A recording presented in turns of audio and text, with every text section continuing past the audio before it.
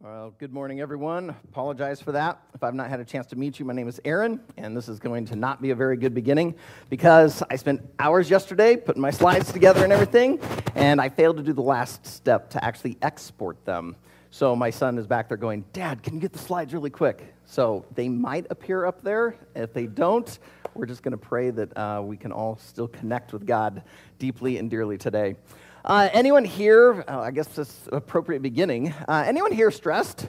Okay, yeah, people feel life's full, things are a little crazy. Maybe it's because you forgot to export your sermon slides. Maybe it's because you have a lot to get done before you go on vacation. Maybe you're stressed because you just got back from vacation. Maybe you're stressed because you have little kids. Maybe it's because you have big kids. Maybe it's because you have adult kids. Maybe you're stressed because you just have a lot going on at work. Or maybe you've just packed a little too much into your schedule. Some of you, you're stressed because you've got a lot coming ahead here in the near future. And others of you, you're stressed because all you can do is just keep thinking about that thing in the past. When we feel this kind of stress, this overwhelmingness, we try to find some sort of escape, some sort of relief. Some of us, we turn to entertainment. We turn to food. We turn to certain substances. We maybe engage in a certain hobby. Maybe we just pour more into work, or we just try to go on another vacation. Some of the things we do, they're really good.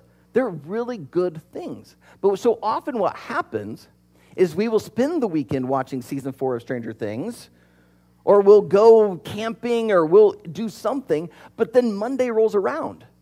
And we suddenly find ourselves right back on the treadmill. The stress has returned, and we just don't seem to have found the relief we were looking for. Because of this, there's been this movement for, I have no idea how long, but there's this movement to try to find this peace through what is being called centering. I suspect it has come out of by yoga enthusiasts. Maybe it's out of Eastern religions. But what I've noticed over the last several years is this not just relegated to yoga. Like, this has spread through business, through multiple arenas of life. It's this idea that you will be centered. In fact, let the Living Roots Project define this for you. Being centered means being very balanced and at peace. It is often referred to as a state of emotional and spiritual equilibrium. It allows you to be accepting of the good and the bad in life and understand that things are always changing. But you can return to your center to help yourself feel more balanced and grounded when things are difficult. That's what we're wanting, isn't it? We're wanting to feel grounded. We want to have this peace. We want to be at equilibrium, that no matter what life tries to throw at us to rock our boat, we stay steady. Now, that particular article on the Living Roots Project, they began to give, some ideas of how you could begin this. But what I noticed was that they didn't give you a center, a foundation. They say you have to be grounded, but in order to be grounded, you have to have some sort of foundation. So I kept looking, found another website, I think it's called Well and Good. They had a quote, and in there they actually give their definition of what is a good foundation. And here's what they say. You are your own foundation for creating joy and fulfillment. Let me say that again. You are your own foundation for creating joy and fulfillment. Now that idea, that wisdom, if you will, is not just found on the Well and Good website. It is found all over Pinterest and Instagram. It is hanging on coffee shop walls and beauty salons. It's advice being shared over a glass of wine. It's being tattooed on people's bodies. This idea that you are enough. You have everything you need. You are the foundation to be centered. Now, maybe you think that sounds really wise. I mean, it fits with the wisdom of our day and age. Maybe it sounds really, really inspiring to you. But as your friend and pastor, I'm just going to let you know that try to find your foundation, your center in yourself, is like trying to anchor your boat at sea to the boat. You may love the look of that anchor. It may look really good hanging there on the side, but you're still going to drift. In order to find a foundation, in order to be grounded, you have to have something outside yourself. That's why we're going to study the book of Colossians. Today we begin a brand new series because in there, the Apostle Paul is going to tell us what should be our foundation, the place we can return to. What is it that will help us find that equilibrium, that no matter what life throws our way, we can stay steady, we can be centered. So if you brought a Bible today, I invite you to open it up to the book of Colossians. If you didn't bring a Bible, I would normally at this point say, don't worry about it. We're going to put the scripture on the screen. However, because of my failure, it might not happen, although I'm getting signals in the back that it may appear up there, so you might be in luck. But this is a great opportunity for me to say, do not rely on me or these screens. Rely on the scripture. So get a Bible into your hand. So if you need a digital Bible, feel free to download one to your phone. If you want a paper Bible, stop by our resource table on your way out. We will give one to you. That'll be our gift to you. We just want you to have a Bible. Today, as you're opening up to Colossians, today we're going to be, I'm going to start with two stories. One story is going to be the story of the Apostle Paul. Paul wrote the book of Colossians. So you need to hear a little bit of his story to understand where he's coming from as he writes this gospel. The other story, though, is a little more modern. It's a story of someone else who also discovered the gospel. And this story is about me. 15 years ago, I was on staff at a large Bible church down in Cedar Rapids, Iowa. I was the young adult pastor, so I rarely ever preached on Sunday. I would preach maybe once, maybe at the most twice a year. Well, this particular year, the wife of our senior pastor was going to have a major surgery. He was in the middle of a doctrinal series. In other words, he was taking like a Sunday to talk about the doctrine of God, the doctrine of Scripture, the doctrine of man. And so, because he was going to be gone 2 weeks, he just assigned a couple of these Sundays to some of us. To me, he assigned the doctrine of sin. Now, I was not too happy. A couple weeks ago, we talked about sin, and I shared about my discomfort in having to reveal the truth of the Scriptures, that all people are sinful. And it was really unfair because my friend Ty got assigned the next week the doctrine of Jesus. Like, I'd much rather talk about Jesus. It was like we were being set up to be good cop, bad cop. I got stuck with the bad cop role. So I reluctantly began to accept my assignment to dive into the Scriptures and begin to study the doctrine of sin.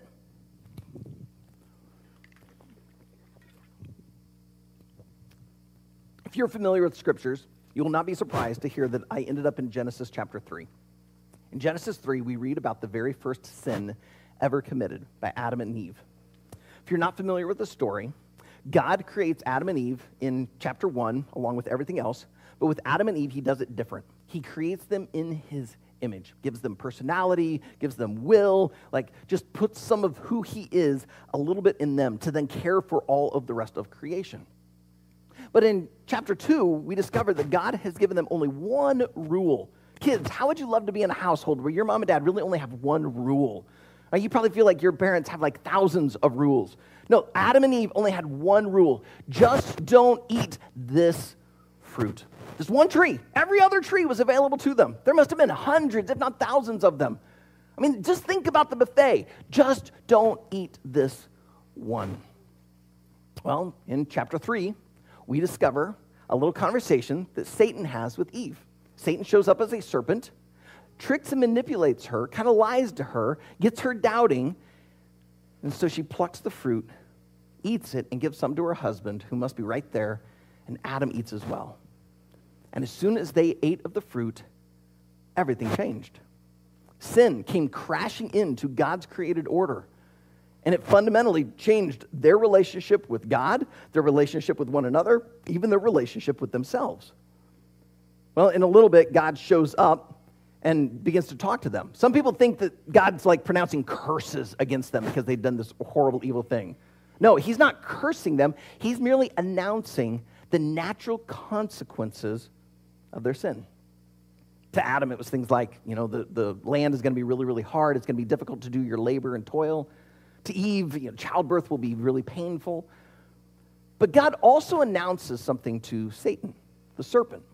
The first half is where he says, you're going to crawl on your belly, and adds to the mystique that this is why snakes have no legs and crawl around. But then he says something very, very interesting in Genesis 3, verse 15. I will put enmity between you and the woman, and between your offspring and her offspring. He shall bruise your head, and you shall bruise his heel. Now, many scholars believe that this is the very first prophecy, not only the first prophecy in all of Scripture, it's the first prophecy about Jesus. Let me uncover it for you. It starts with that word offspring. The word offspring has both a plurality to it and an individuality. Like if I called up one of my children up here, I could say, this is my offspring. But if I brought all four of my children up here, I could say, this is my offspring. And both would be accurate. And that's happening here. In one level, the offspring of Eve is all humans. And there is enmity, hostility between humans and, serpents on one level, but also with Satan and sin. But there's also, notice in the second half, it says he. So there's an individuality as well to this. And this he has a very interesting interaction with the serpent. It says that he shall bruise your head and you shall bruise his heel. And that is fulfilled in the cross. When Jesus, let me start with Satan, the serpent. Satan gets all of the Jewish people, not all of the Jewish people, all of the Jewish leaders, as well as the Romans, in a frenzy to have Jesus falsely arrested, falsely accused, he's found guilty, and they execute him. That was like the fangs of the serpent going into the heel, delivering the poisonous blow. But in that exact same act, it's like Jesus crushes the head of the serpent, defeating and killing him, because it's through this act of death that Jesus, the only human to have ever lived who never sinned, goes and dies as though he is a sinner, as though he is a criminal. But by doing so, he pays the penalty of sin so that humanity, the offspring of Eve, could find life once again. So here I am studying for the sermon I don't want to deliver on a topic I'm uncomfortable with, when all of a sudden, as I'm here in this verse, the proverbial light bulb went off. It was suddenly like this aha moment. I suddenly realized that God's response to Genesis 3, God's response to sin, is the cross. Now, on a cognitive level, I knew this. But suddenly, it took on a whole new meaning. Suddenly, it meant that the toil that Adam was going to go through and work, suddenly, through the gospel, work could become a joy again. That the hostility that would exist between Adam and Eve, that the gospel is what could help bring healing to marriages.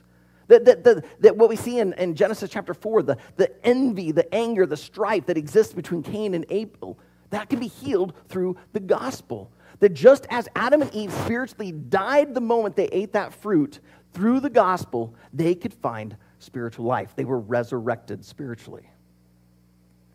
So when that light bulb went on, I had two simultaneous emotions. The first was excitement. I was excited to see this revelation, to see the scripture, see how everything was tied together. It was kind of like putting together a puzzle, but you don't have the box top. Just as the pieces come together, it's suddenly like, oh, I see what I'm making. But I also was embarrassed. This felt so basic, so fundamental to the Christian faith. Here I was, a pastor on staff at a large, healthy Bible church, about ready to preach a sermon, and I'm just now figuring this out. Paul went on a very similar journey. Just as that moment changed the way I do ministry, the way I do counseling, the way I interact with people, Paul also had a light bulb moment that changed everything. In the book of Acts, chapter 7, we meet Paul. He was also known by Saul. Saul is this rising star within Judaism. He's a well-respected rabbi. He's moving up, getting ready to move into great leadership. And he was so zealous for his Jewish faith that he was going around arresting people to keep them silent because they believed Jesus was the Messiah. He thought this whole story of Jesus of Nazareth being the Messiah, this is crazy. They conjured up this idea that he rose again from the dead. We've got to squelch this. They're trying to ruin our faith. And so he was arresting them to silence them, even approving of their death. Well, in chapter 9 of the book of Acts, he gets some letters, gets approval to go to Damascus. He's going to show them to the Jewish leaders in Damascus, and then begin to round up all of these crazy Jesus followers. When on the way, Jesus himself shows up. Now, keep in mind, Jesus had already risen from the dead and ascended to heaven, no longer on earth, and yet suddenly Jesus shows up. And just like, dude, what are you doing?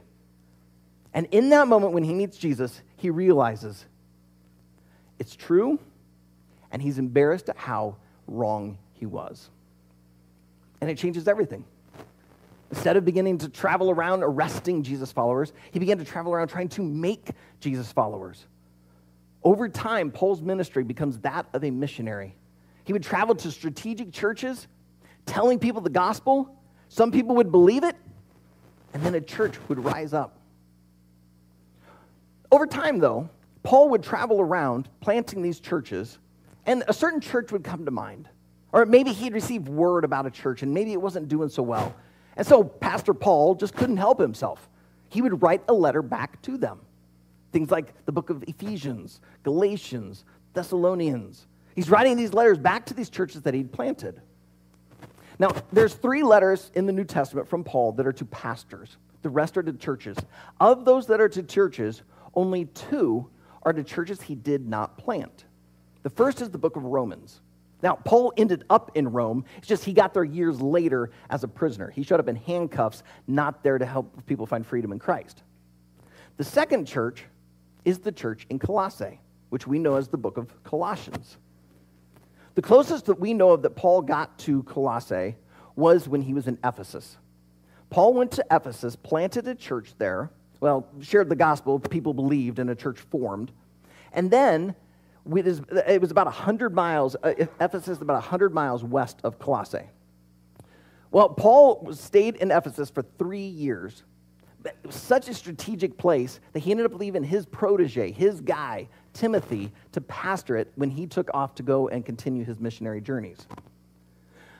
It is believed that some guys, particularly a guy by the name of Epaphras, ended up making the walk, the 100 miles east to Colossae.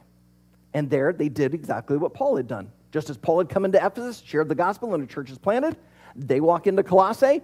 Epaphras is probably from Colossae. He shares the gospel, and a church is planted.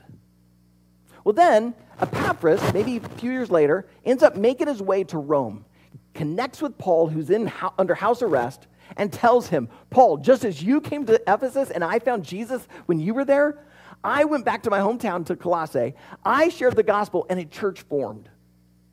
Paul is elated. He's so thrilled and excited to learn this. And so he wants to write him a letter just to say, I heard about you guys. I'm so excited. But I think there's also something else going on. See, Colossae may not have been a strategic city, but it had a reputation. This was a religiously crazy city. There were a number of cults there, and even other Jews in other cities looked at the Jewish people in Colossae and thought they were liberal, thought they were crazy, because they had allowed them to be so infected and affected by the culture around them. And so I wonder if for Paul, as he's excited to hear this news, also wonders, oh no. Like, is some heresy going to slip in there? Is someone going to lead them astray, try and tell them something that's not true? So he wants to help shore up their faith. He wants them to really understand what it means to be centered. So he writes them this letter. That's my hope for you, is just as Paul was writing this letter to the people in Colossae, hoping that they would become centered in Jesus, my hope is that for you, you too will read and study this book with us, and you will become centered in Jesus. And so that means if you're not a follower of Jesus yet, this is the absolute perfect sermon series for you to participate in, because you're going to hear very clearly the gospel story and how it can be the foundation for all of your life. If you're brand new in your faith, this is the perfect series. This is going to help you grow as well as anything could help you grow. And if you've been following Jesus for a while, but you're in a really dry season right now, this might be what God uses to awaken that, to bring you out of that winter into the spring. And if you're a Christian who's given your whole life to this will just merely encourage you and help you to keep going. So as we get ready to dive in, let's pray together. So Heavenly Father, as we now come to your holy scriptures, help us to see the importance of the gospel. Just as I had that light bulb moment some 15 years ago, just as you showed up to Paul, I pray you would do that for us, that you'd give a lot of people some light bulb moments, that they would suddenly see you, and they would realize that they've been trying to build a foundation on themselves or on their jobs or on some other identity, that they would hear very clearly your invitation to build our foundation upon you. So God, help us to become Jesus-centered people who live Jesus-centered lives, because as we're going to see today, it will make all the difference in us and for the sake of those around us. So God, lead us now, teach us from your scriptures. In Jesus' name we pray, amen. So with all that, we finally get to Colossians chapter 1. All right, let's read verses 1 through 2. Paul, an apostle of Christ Jesus, by the will of God, and Timothy, our brother, to the saints and faithful brothers in Christ at Colossae, grace to you and peace from God our Father. This is how Paul starts most all of his letters. And it's not because it's unique to Paul. It was the way they did letters at that time. In the first century, they would start with who's the author rather than be like us and put it at the very end. And if you think about it, that's actually smarter. Because you don't want to open up a letter and go, wait, who's this from? Flip to the end, oh, it's from Joe. And then you can finally go and read it in Joe's voice. No, you start it right off, Paul. And then he says, oh, by the way, this is to, and we'll get to that in a moment. But what I want you to notice is that Paul identifies himself. He says that he is an apostle. Now, there's kind of two layers to apostle. There's the 12 apostles that Jesus used as kind of the foundation for the church. But then there's the apostle that the word just simply means one who is sent. Think of like missionary, right? Paul was both. He was an apostle, one of the 12, well, 13th, but then he was a missionary traveling around sharing this gospel. It was through Paul's ministry that so much of the Christian faith spread. But notice, he doesn't just say that he's an apostle. He makes it very clear. He's an apostle of Christ Jesus.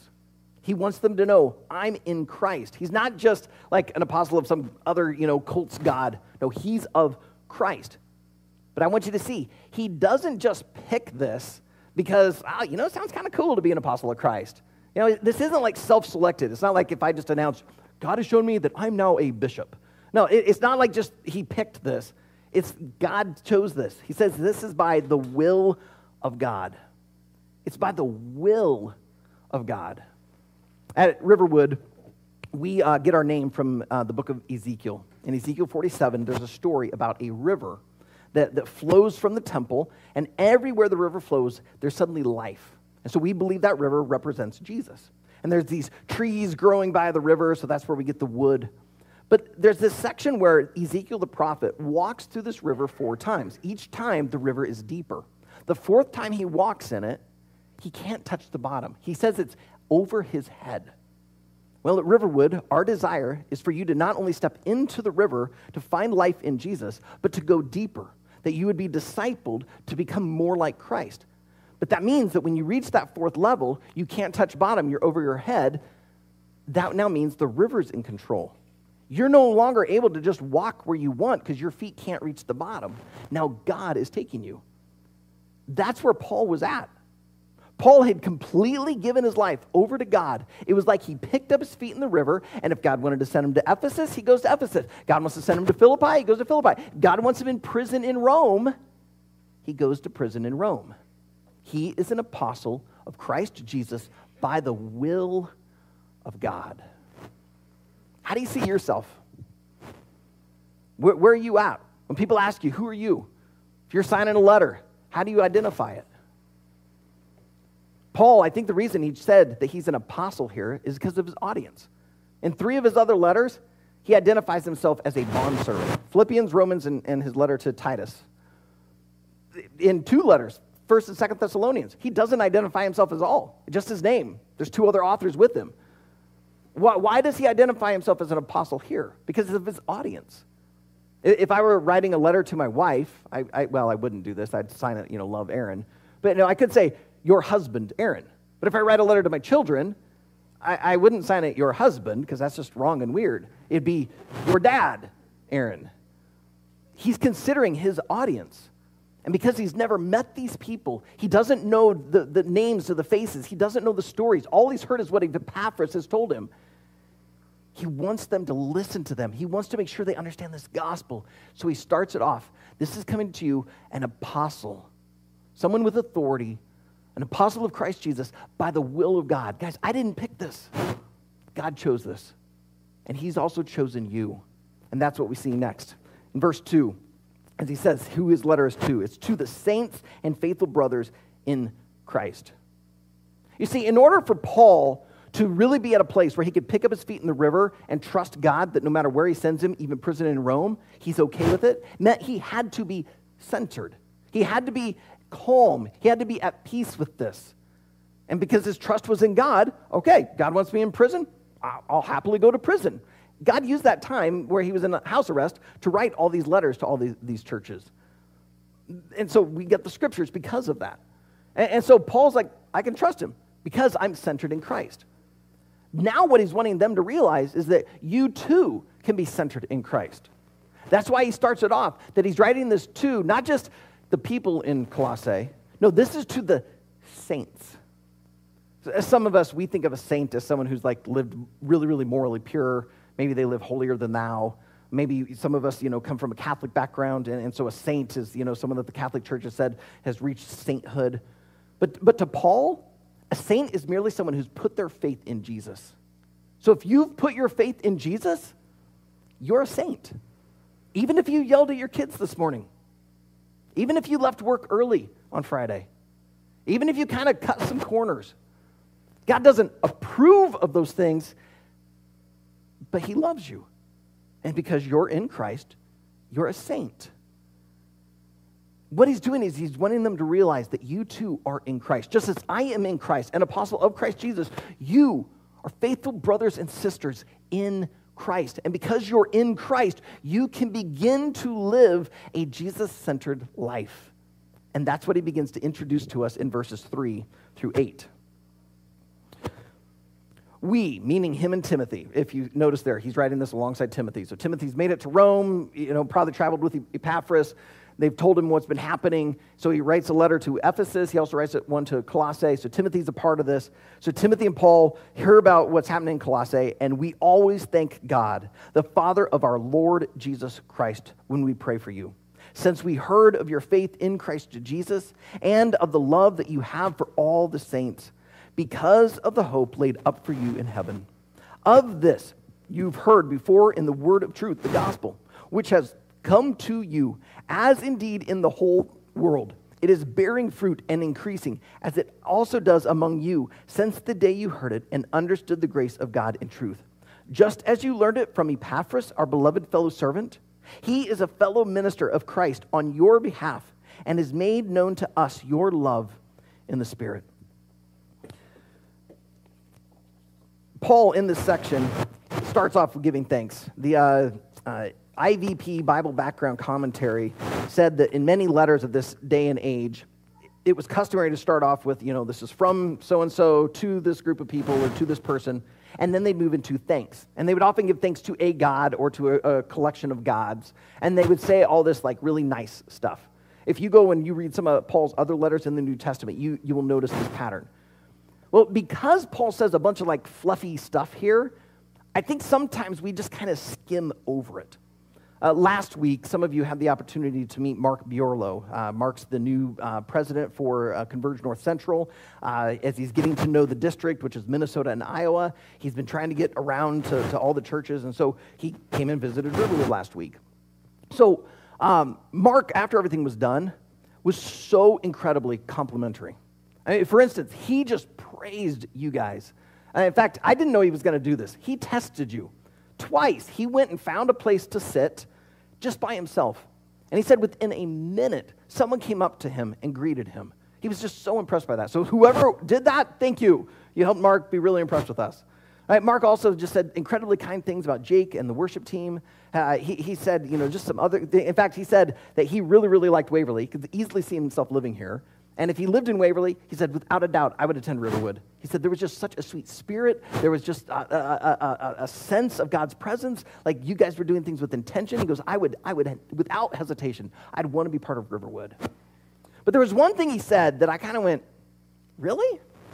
That was when we walked in the doors. And immediately Mark goes, wow, this has to be probably the best facility I've ever seen for a church your size. And inside I'm thinking, really? Because Mark travels to hundreds of churches. He's probably seen thousands. He's seen the big, massive mega churches. He's seen small, little churches. I mean, he's seen a wide variety. Now, I think we've got it good. I'm really impressed with our design team and the group that helped lay this out. I think this is a great building, but the best? And so because this was early on in Mark's time with us, I just thought, Mark's just trying to lay on the compliments. He's just trying to be really encouraging. He's just trying to be really, really nice. Because maybe later he's going to see something and go, oh, that's not good. So if he says all these nice things, that'll make the hard things softer. So I just kind of filed it away and put it aside. I think a lot of people do that with these 6 verses 3 through 8. They see Paul say all this really nice stuff about the people, and they just kind of he's just trying to butter them up because he's probably going to say some hard things later in the letter. We'll just file this away, put it away. Let's move on to the real stuff. But to do that is a huge mistake. Paul, so often in this sort of thanks section, gives us little clues of the themes he's going to be addressing throughout. And so we need to stop and really look at what does he say in verses 3 through 8, because it may actually help us to understand what he's getting at in the rest of the letter. So I'm just going to ruin it for you. Spoiler alert. The heart of this section is the gospel. And I don't just mean thematically or figuratively. I mean literally. Look at it right there in the very middle in verse 5. There's that word, the gospel. And so because the gospel is the absolute center of this section, what I want to do is I want to just work out from it. All right? So look what comes right before it. He describes the gospel. He calls it the word of the truth. In other words, this is not the crazy fable that the cults or maybe the Jewish people right there in Colossae are trying to tell you. No, the story of Jesus' death and resurrection is true. It changed my life. I've seen it change all sorts of other people's life, and it's even beginning to change your life. It's the word of truth. But then notice what he says immediately after the gospel. He says, it has come to you. This wasn't something that they just conjured up of themselves. It isn't them in a moment of meditation as they're centering, going, oh, I think this is what it's all about. No, it came to them. It came through Epaphras, through some Jesus followers from Ephesus. They come in, they shared this gospel, and some of these people in Colossae heard it and believed it. They realized it was truth. The word of truth, the gospel, had come to them. But notice it isn't just for them. It says that it is for the whole world. And notice what he says about it for the whole world, that it is bearing fruit and increasing. It doesn't just come in and make a little change. No, it's increasing. It's growing. It's getting into the river and continuing to go deeper. This isn't about just saying some prayer, saying, all right, I guess I got my fire insurance, I'm good. No, it's continuing to give more of your life to Christ. It's bearing fruit and it's increasing. But it's not just increasing somewhere else around the world. He says it's even increasing right there among you. How does Paul know? I mean, he's not there. All he's heard is what Epaphras has told him. Well, Epaphras has told him that he sees it in the way they're living. Skip back up to verse 4. They've received this word of truth. This gospel has come to them. And so they put their faith in Christ Jesus. So this gospel, when they heard it, it awakened something within them. And so they put their faith in Christ. Well, that faith in Christ then leads them to live it out. And that leads to the next phrase, that they see it in the love they have for all the saints. So in other words, if you have a faith in Christ, it's not just to make your brain bigger and you smarter, it's to change the way you live. And what Paul sees is that to be Jesus-centered leads you to love others, especially the saints. How are you doing loving other saints? When you show up on Sunday, there's probably certain people that you're like, hey, great to see ya. And other people are like, oh, I'm going to go this way. I'm thankful that I don't know of those sort of things, but I've heard of those things in other churches so often. Are you loving the saints?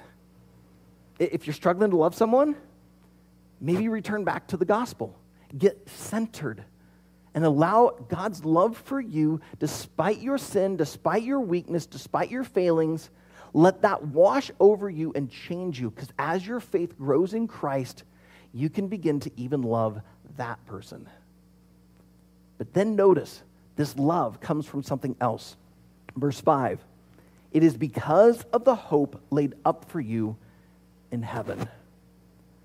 When Paul uses the word hope, he doesn't use it like we do. It's not like a wish.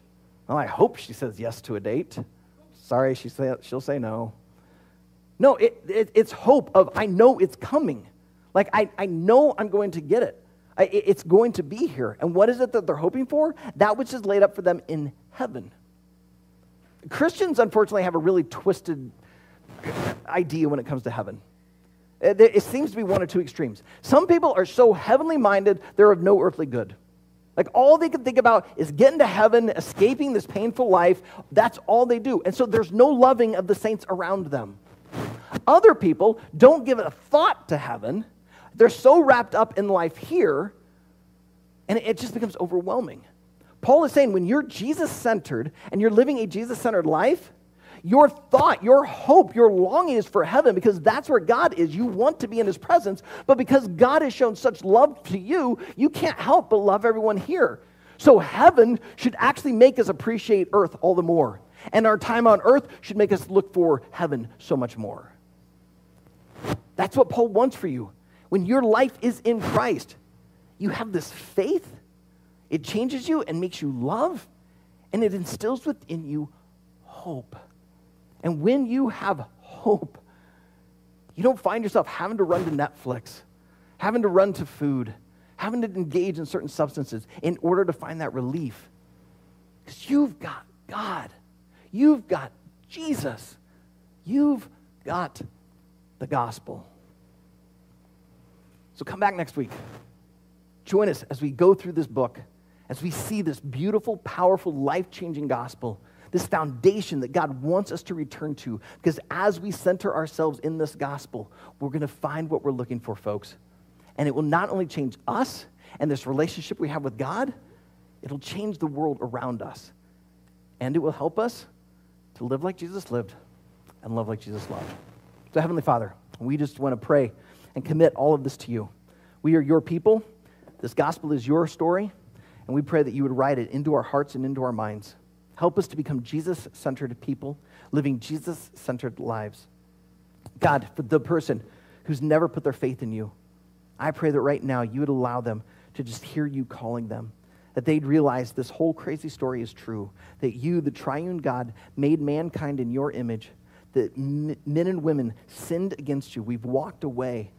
But that even though that image within us was distorted and destroyed, it was not obliterated. It was not eliminated. You want to resurrect us spiritually. So I pray that right now they would give their life to you, just as believers in Ephesus and Colossae and all around the globe have heard this gospel, and it has bore fruit, and it is increasing. I pray that right now it would increase by changing them.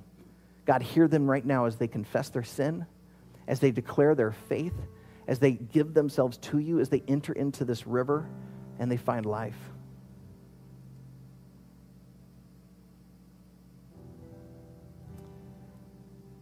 And Heavenly Father, I pray for the person who feels young in their faith. Maybe they've got a lot of church background. Maybe they've been aware of Christianity for a long, long time, and yet maybe they felt like I did 15 years ago, and the light bulb just hasn't really gone off. Lord, I pray that you would make this their light bulb moment, that they would understand just even deeper your love for them, because your image is in them. You want to restore this, and you want to do work powerfully. God, help them to go deeper in your river. They've stepped in. They know about Jesus. They've given their life to you, but they're so wrapped up in the things of this world. Lord, would you help lift their eyes up? May they see the hope of what is laid up for them in heaven. May you increase their faith. But God, as you increase our faith, would you also increase our love? that as we understand just how great the love of you is for us, that would compel us to go and display your love to the world around us.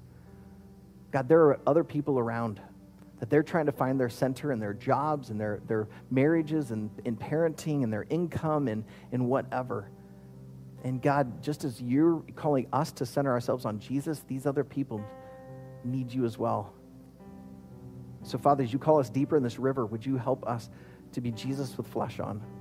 That we would go and love these people like you would love them, to live among them the way you, Jesus, would live among them, so that we might one day have the joy of your faith, of your gospel coming to them, your word of truth, and we see them put their faith in you, and they begin to love and hope. So God, that's what these next holy moments are for. Would you just minister through this song, this time of prayer, as we take the communion elements? Would you just use all of this for your kingdom and your glory, for our joy? Would you call us deeper into this river? So God, use these next moments in our lives to do what you need to do, what you want to do. We pray this in Jesus' name. Amen.